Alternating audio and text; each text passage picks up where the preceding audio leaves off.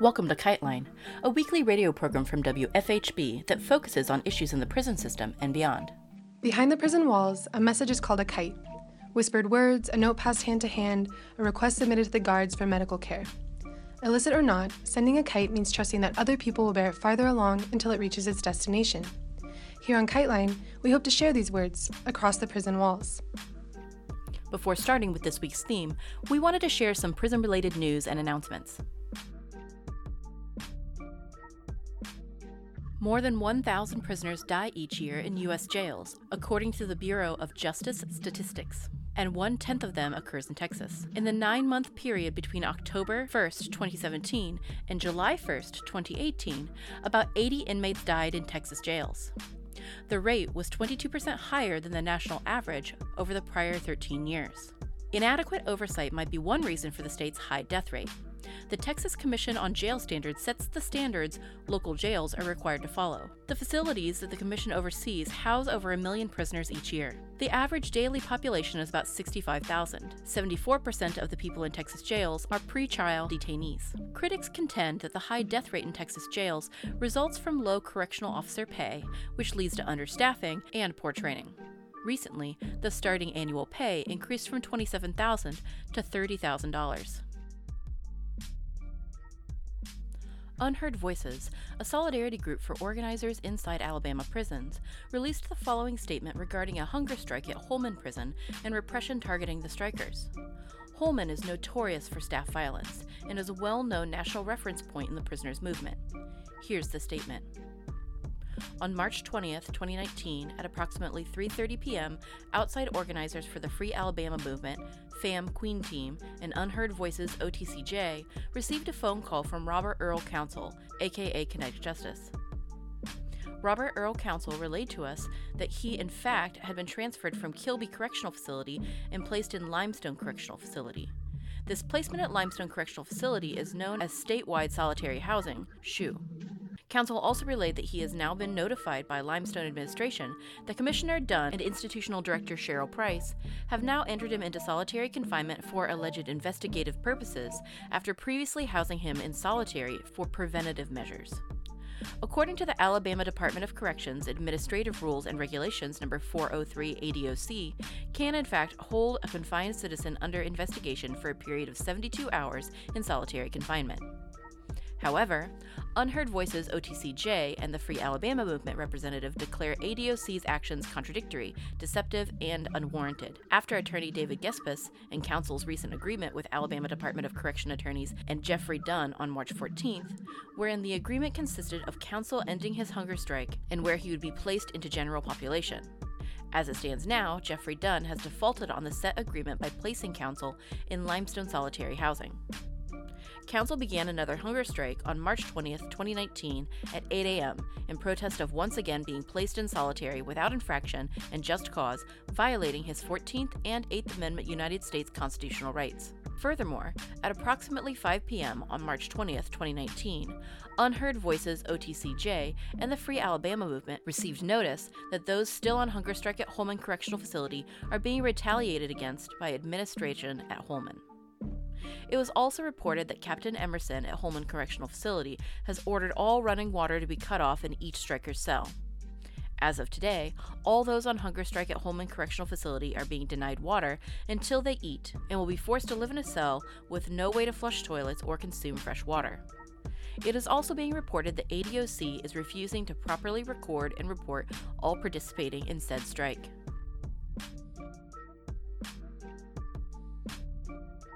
On March 15th, Core Civic and the GEO Group, the country's two largest for-profit prison companies, succeeded in opposing shareholder resolutions against incarcerating separated immigrant children and parents.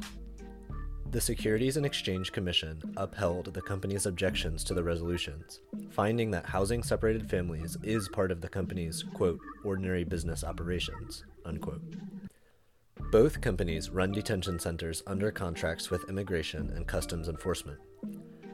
Though both companies denied that they house any children separated from their parents, they acknowledged that they do house parents separated from their children. The shareholder resolutions noted that the firms might change that policy in the future, or might enter into future contracts to house separated children.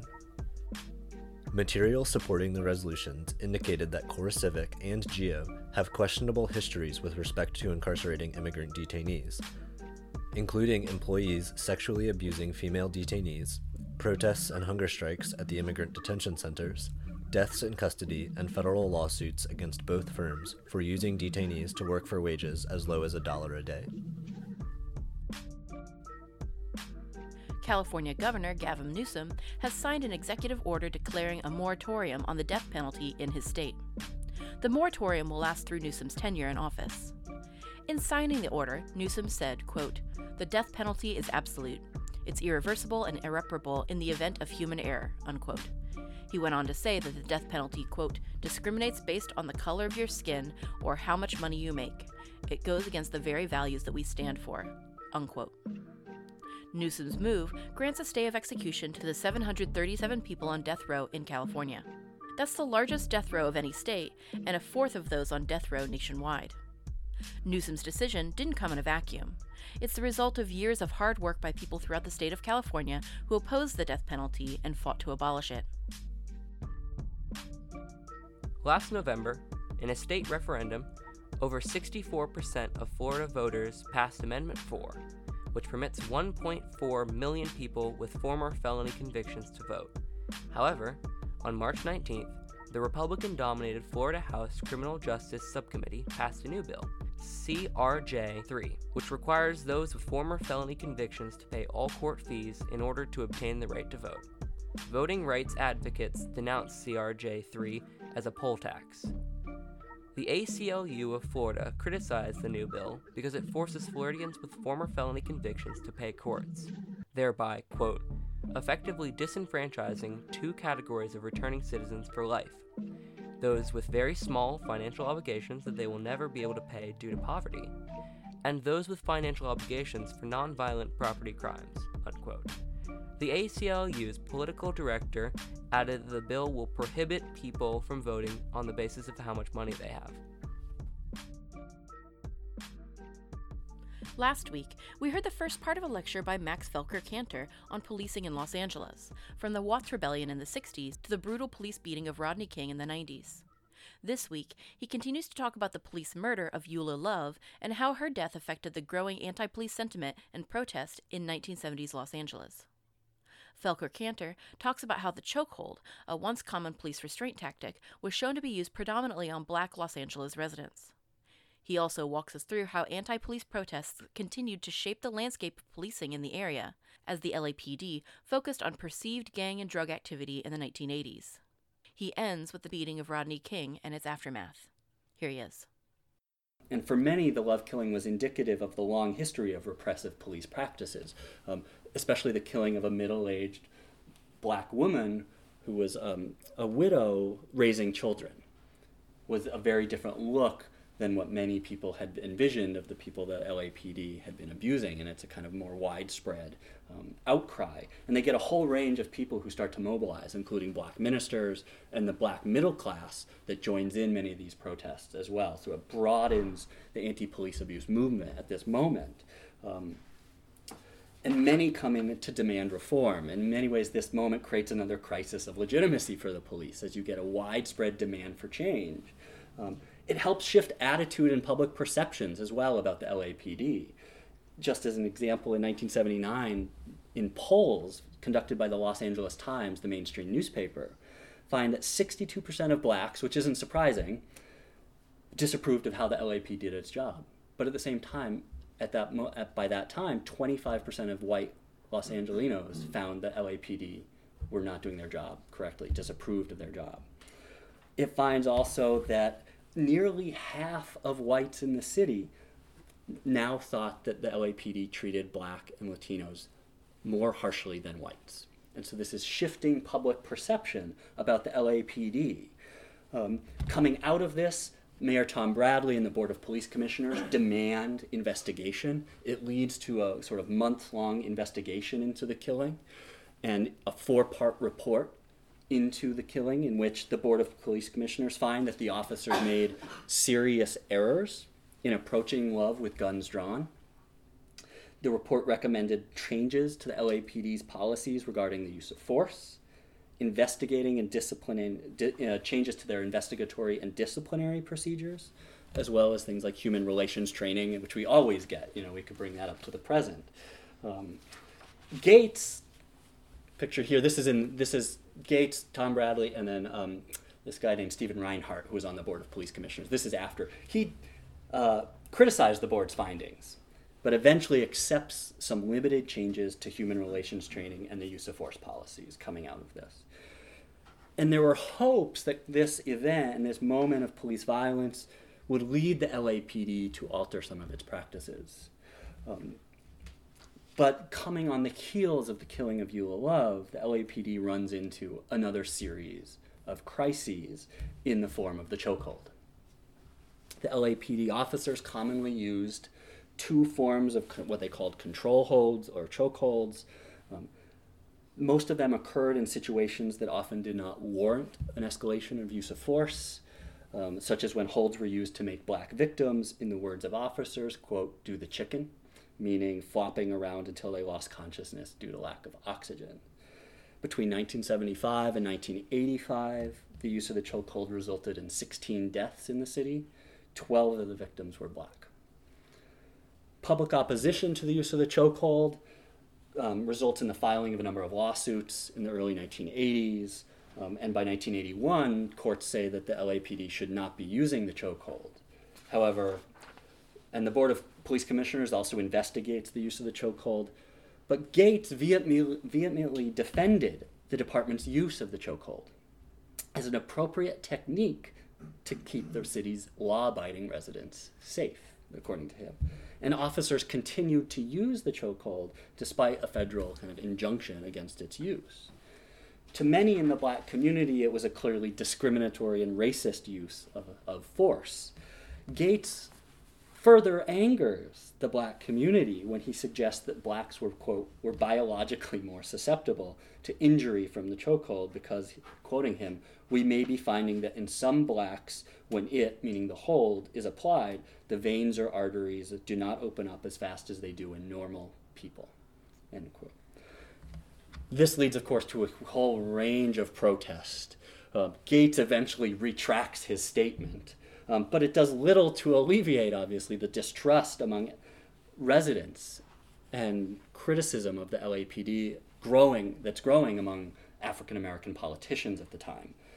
One city councilman refers Gates to being like the segregationist governor of Georgia at the time, Lester Maddox, or before, but he's referring to that. This public outrage and political pressure pushes Gates to restrict the use of the chokehold moving forward. And so it's a victory for anti-police protest, as supposedly the LAPD was not going to use such use of force techniques moving forward. And this resulted in a number of multi-million-dollar lawsuits through the late 80s and early 90s.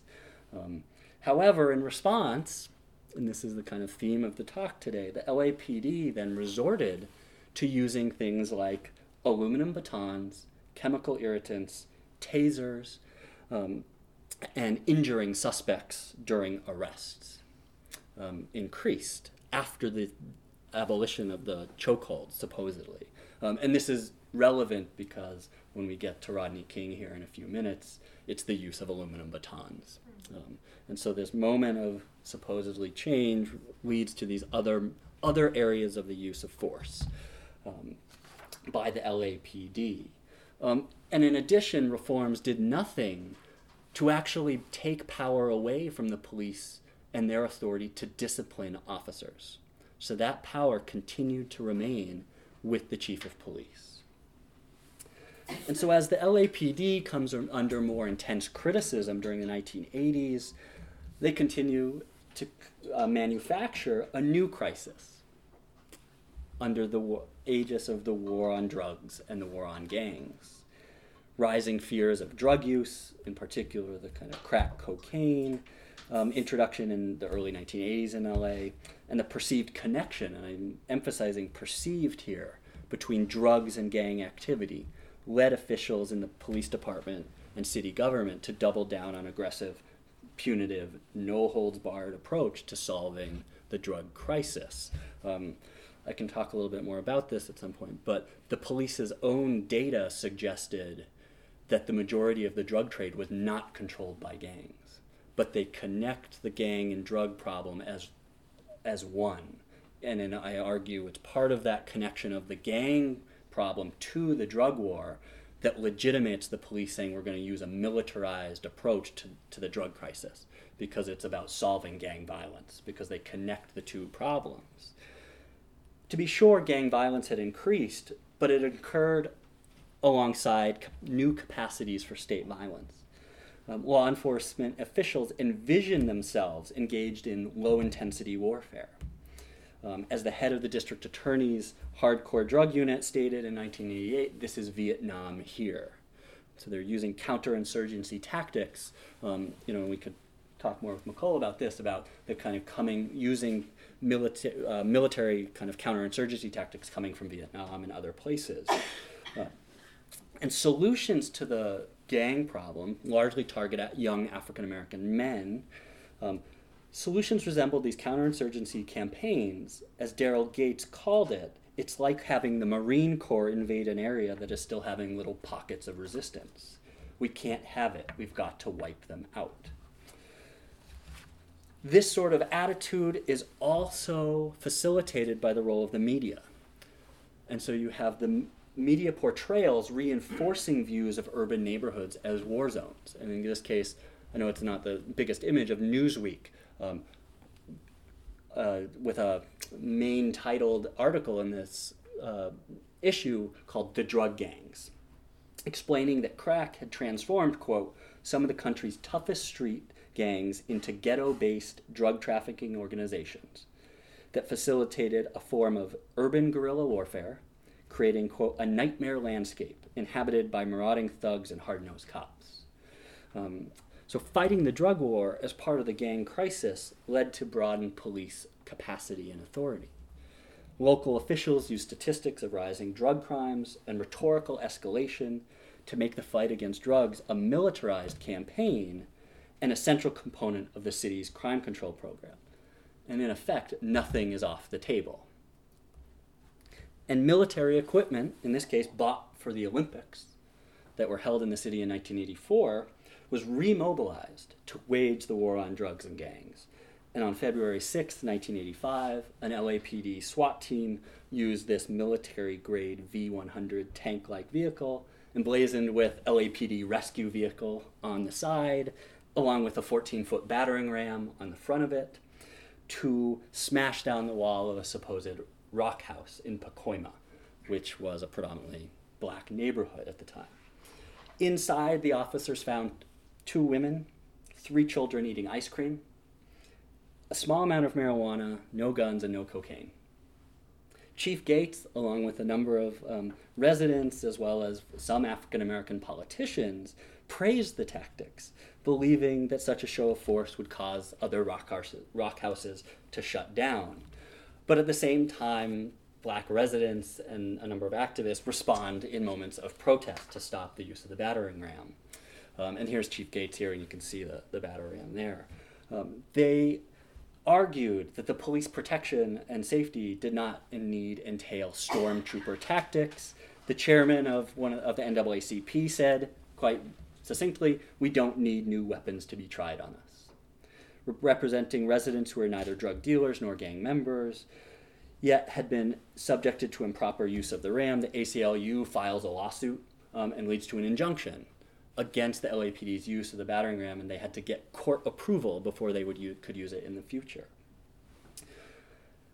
But nothing, in many ways, was more indicative of the scorched earth policies of the war on drugs than the LAPD's notorious Operation Hammer in 1988 and into 1989, in which the LAPD engaged in sustained operations that, whether intended or not, resulted in the near total surveillance and criminalization of a whole generation of Black and Latino youth, focusing on street corners where gang members sold drugs, supposedly, reflected the way the drug war became implicated in this war on gangs, and they engaged in indiscriminate stops, searches, and arrests of Black residents or anyone who fit a quote-unquote drug gang profile, which according to the LAPD could essentially apply to any African-American or Mexican-American or Latinx young man between the ages of 12 and 24 or 26.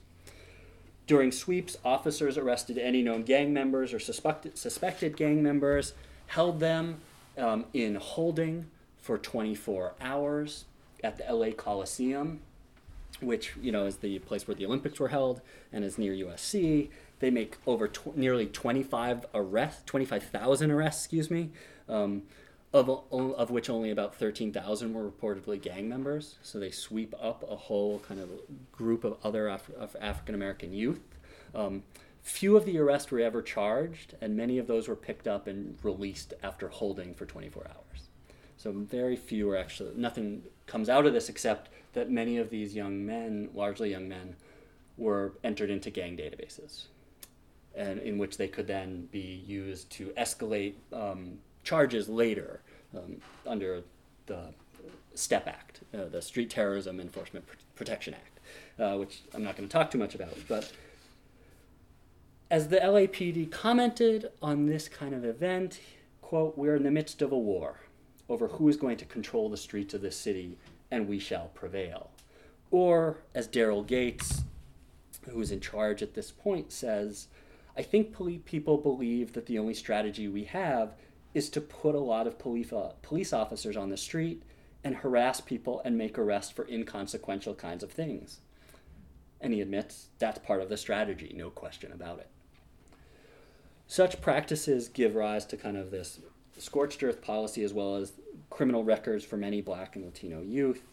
It does very little to actually stop drug use or gang violence, which maintains kind of a level at the same time. This is a drug bust that they are showing off in the media. By the 1990s, this get tough approach and expanded police authority had produced what I argue is a vastly more punitive context. Many impoverished residents of color regarded the police as little more than frontline agents of control, containment, and exclusion. Punitive action and the excessive force created by a culture of disrespect and a lack of faith in law enforcement led to a tense situation. The volatile combination of punitive policy, police militarization, and long-standing anti-police sentiment would come to a head in the largest episode of civil unrest in American history. Stemming on coming out of the arrest of Rodney King in 1991 in March by the California Highway Patrol, who called in LAPD officers to help. This leads to a moment in which roughly 17 officers stand by, 4 LAPD officers, beat Rodney King with aluminum batons for almost a minute. It's caught on videotape by a bystander who had a home video camera. It is then circulated on the nightly news and becomes a worldwide event. Officers obviously didn't know that this was being recorded, and it leads to public outcry, and again, another crisis for the police. It leads to public pressure, and for one of the first times, the mayor steps in and says, we have to stop these sorts of practices. It leads to the indictment of the 4 officers who are held, who are indicted and go to trial. And so this trial of the officers involved in Rodney King, the argument that my book makes and that I make here has to be understood within the context of 2.5 decades of anti-police protest, as well as police violence and expanded police power in the city. 4 months later, the trial is moved 35 miles away to the predominantly white suburb of Simi Valley, which also happened to be a neighborhood where many police officers lived. The jury included 10 whites, 1 Latino, and 1 Filipino American, but no African Americans. Yet, even with this kind of move of the trial to an all-white area and an almost predominantly white jury, to the surprise of many, all 4 officers are acquitted on April 29th, 1992, and in the days that followed, thousands of residents took the streets again in what became the largest urban uprising in American history, as well as another anti-police protest.